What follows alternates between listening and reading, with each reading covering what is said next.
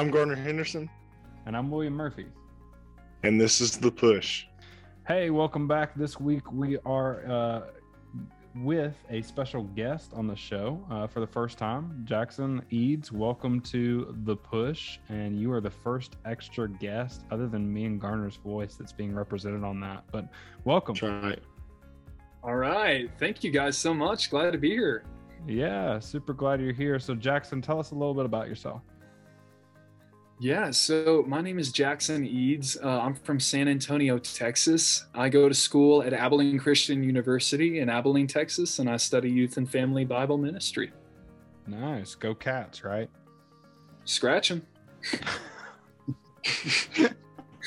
I just a side note, I saw a video on Instagram, and it was one of those videos where like these girls are like saying where they go to school and like go Cats, and then this guy impersonates it, and Abilene was one of them where this girl was like go Cats, and it was just funny. I was like, that's the biggest like shout out Abilene Christians had in a really long time. But anyways, Jackson, welcome to the show. So glad you are here. Garner, man, what are we going to be talking about? Today we are going to be talking about King David's confession and what led up to King David confessing. Okay, well, So go ahead and take it away. Jackson is going to talk about that. And All right. Sounds like a plan. So King David, he was ruling as king of Israel at this time. And we're talking about his confession. So what led up to it? Well, one day he was on the balcony of his palace, and he looks down onto the rooftops of his kingdom, and he sees a woman bathing. Her name is Bathsheba. There's a little bit of irony there, but we won't go into that. So he is immediately infatuated, and he decides to invite her into his palace, and they sleep together. And at this point, most of the palace knows, and so there's not really much hiding this. David finds out that Bathsheba becomes pregnant with his son. Ooh, And scandalous. so very scandalous, yes. His reputation was on the line, and so to prevent word from getting out too much, he invited Bathsheba's husband, Uriah, who is working as a soldier for the Israelite army. He invited him to his palace, and he decided to try his best to get him to go home to be with Bathsheba to cover it up. He does a lot of things. He tries to get him drunk and send him home. But Uriah is honorable, and he decides that he would rather be out on the battlefield, and he does not go home to see his wife. So David is trying his best to cover it up. So what does he do? He ends up ordering his soldiers to step back and have Uriah take the lead in the front lines, and Uriah is sadly killed by David's order. And so the prophet Nathan enters the picture. We see him come into David's palace to speak with him, and he tells him this allegory about a man who had multiple lambs, and he was very well off. One man only had one lamb. This was the poor man. And the rich man who had many lambs, he took the poor lamb for himself and killed it and had a feast for all of his friends. And Nathan told the story, and David became very upset. He said, "Is this story true?" Nathan says, "Yes. As I stand before you today, this story is true." David becomes incredibly upset and says, "Well, the rich man ought to be thrown in jail, put to death. Who is this man so that I can call this out?" And I imagine Nathan, the prophet, takes his withered old finger, begins to point at David and says, you are that man." Immediately, David realizes the significance of the story, and he begins to have this time of confession.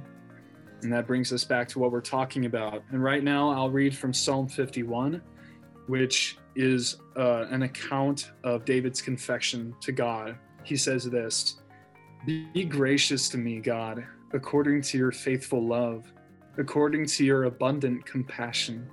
Blot out my rebellion, completely wash away my guilt, and cleanse me from my sin. For I am conscious of my rebellion, and my sin is always before me. Against you, you alone, I have sinned and done this evil in your sight. So you are right when you pass sentence. You are blameless when you judge. Indeed, I was guilty when I was born. I was sinful when my mother conceived me. Surely you desire integrity in the inner self, and you teach me wisdom deep within. Purify me with hyssop, and I will be clean.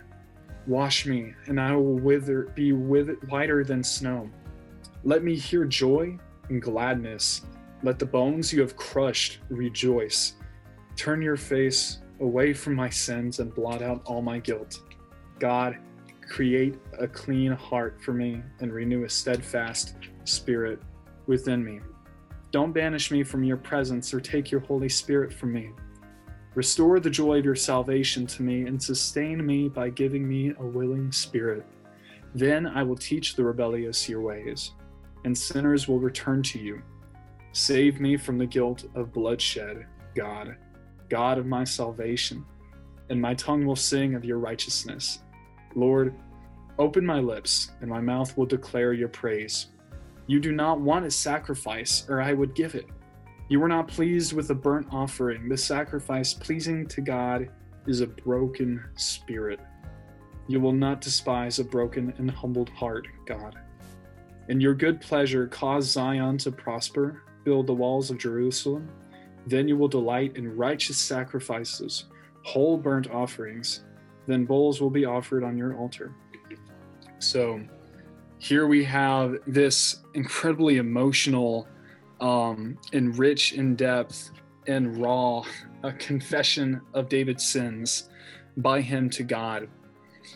We know that he also confesses to the prophet Nathan, who is a close friend of his and colleague. And so this is one place where we see in the Bible the importance of this idea of confession. So Garner, do you have any more questions or things that you wanted to talk about? Yeah, can you really talk a little bit more about his confession to Nathan as well? Yes, I can.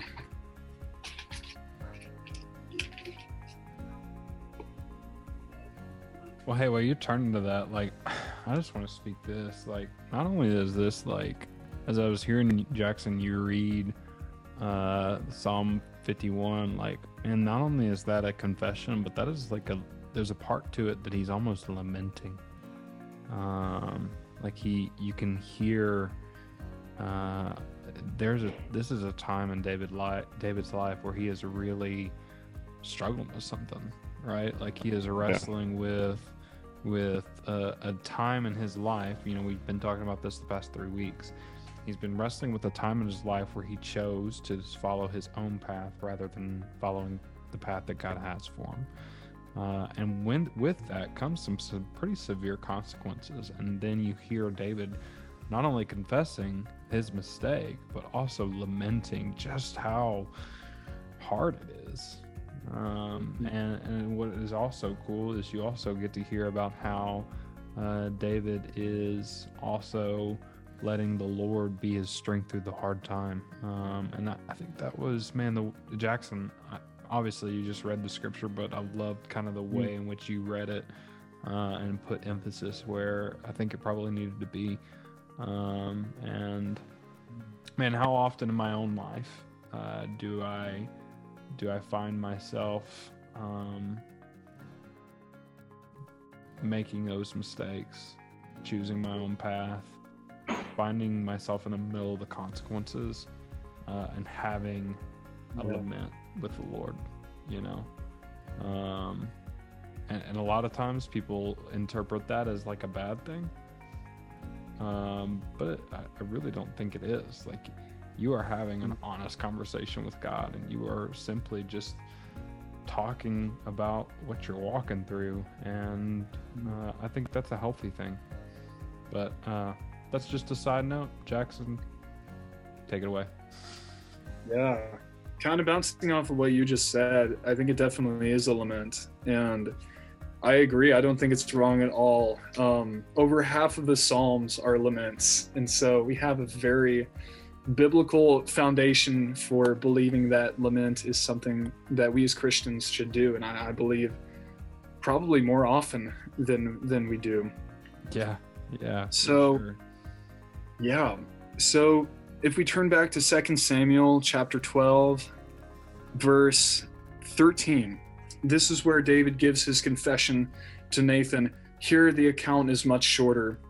It says this: David responded to Nathan, "I have sinned against the Lord."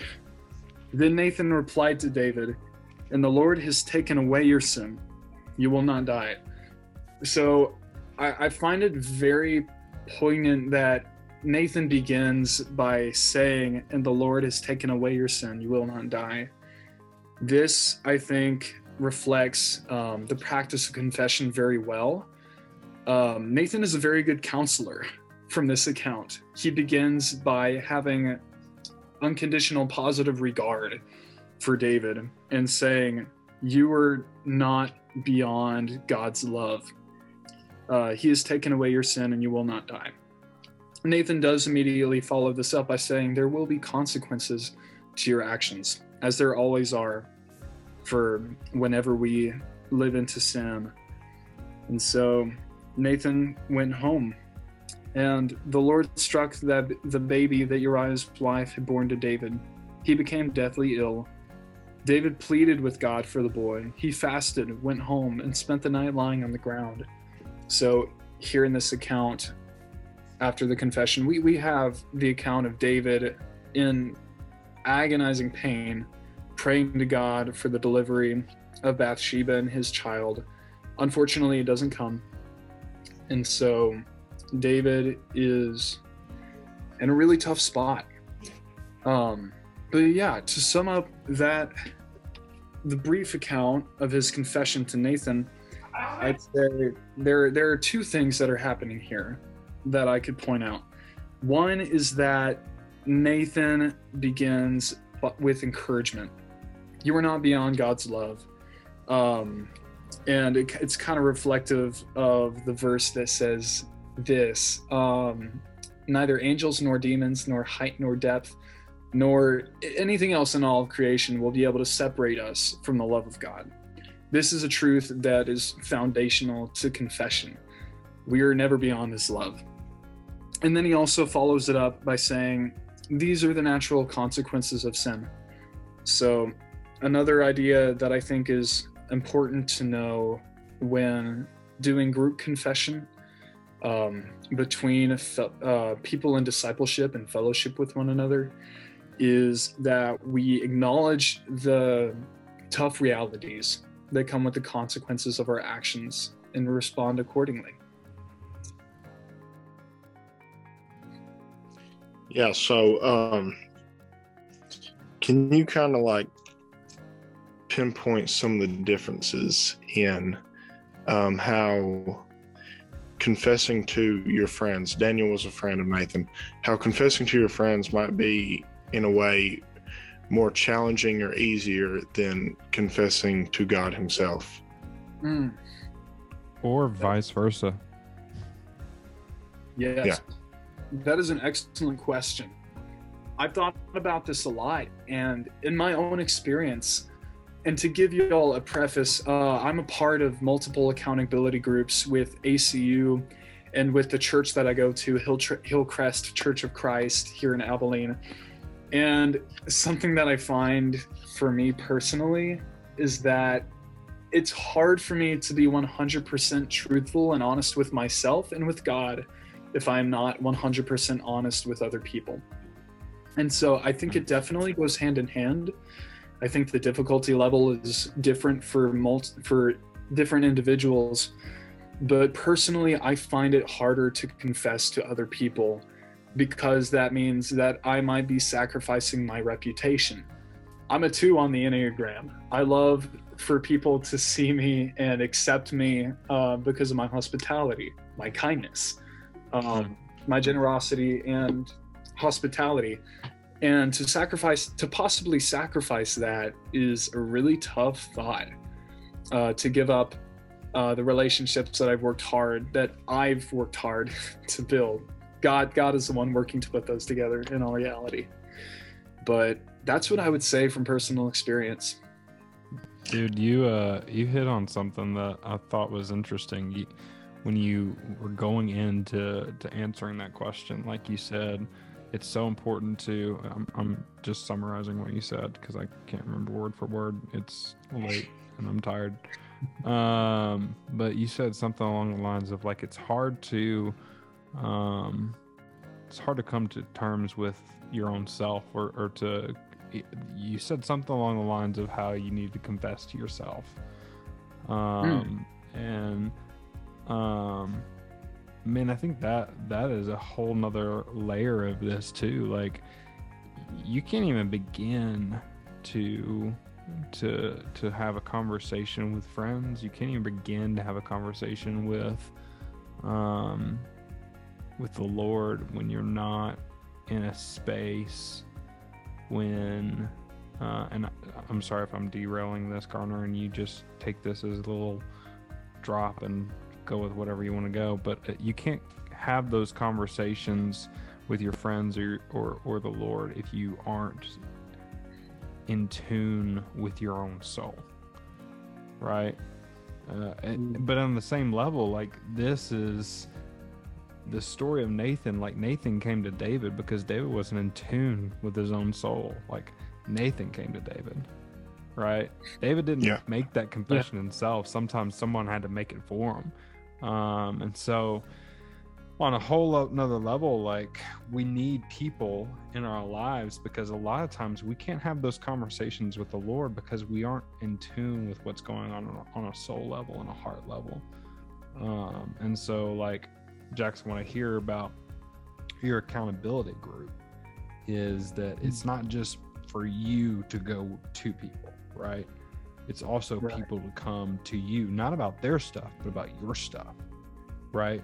You have people that are watching you. You have people that are observing you. You have people that are with you, that when you are in a moment where you're struggling or you are walking through a moment where you have chosen to follow a path that does not belong to the Lord, you have people to call you out and say, hey, check your heart. Hey, check your soul. Like, where are you at right now? Right? Yeah. That is a huge part to this whole thing that is confession, right? We all need those people in our lives.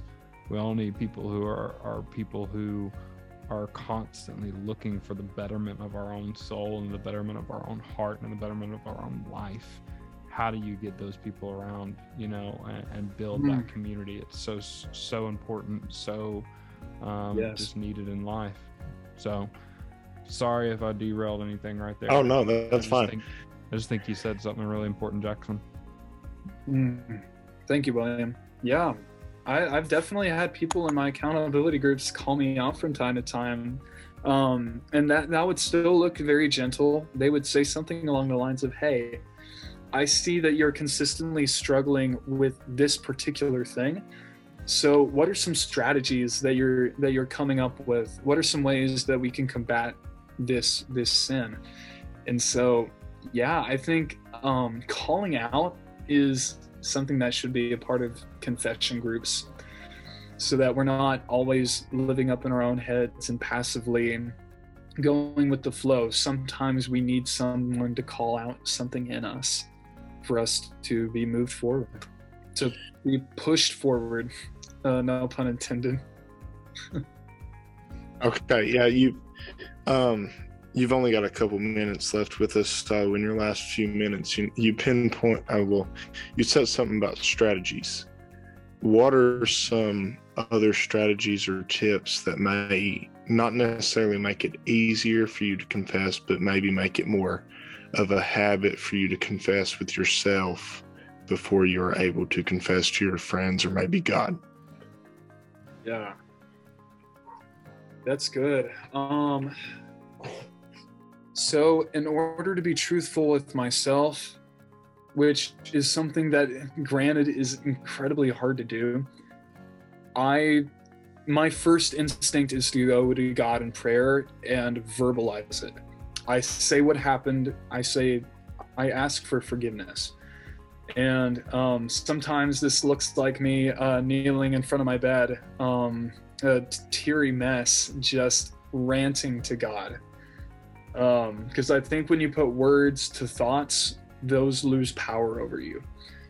And I also think, going back to that idea of lament, that's something that I partake in, something that makes it easier to confess to others whenever I lament to God in private. And then,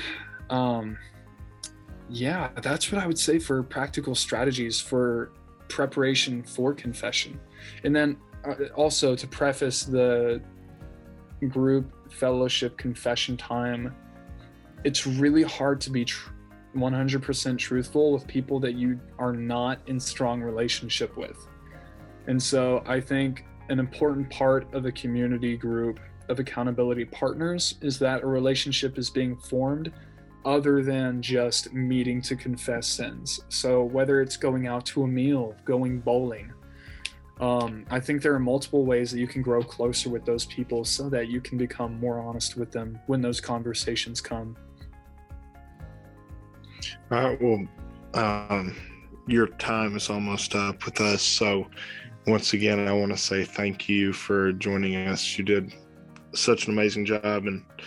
And this is something that you're always so good at talking about. So, well, thank you, Garner. I'm honored to have been called up to be part of the podcast. I appreciate you guys a whole lot. Anytime. Hey, thanks for joining us, Jackson. One last question. Like, if you were to have any final thoughts or anything that you wanted to just drop a little nugget to our listeners, do you got anything on your mind that you just need to say or wanted to say? Anything? It can be, doesn't have to be spiritual. It can be something about like the peanut butter jelly sandwich you might have eaten for lunch today. I don't know. That is a great question. I think to end this off, I actually, if it's okay, I would like to read from James 5:13 real quick. Is that all right? Yeah, do it, dude. Sounds amazing, man.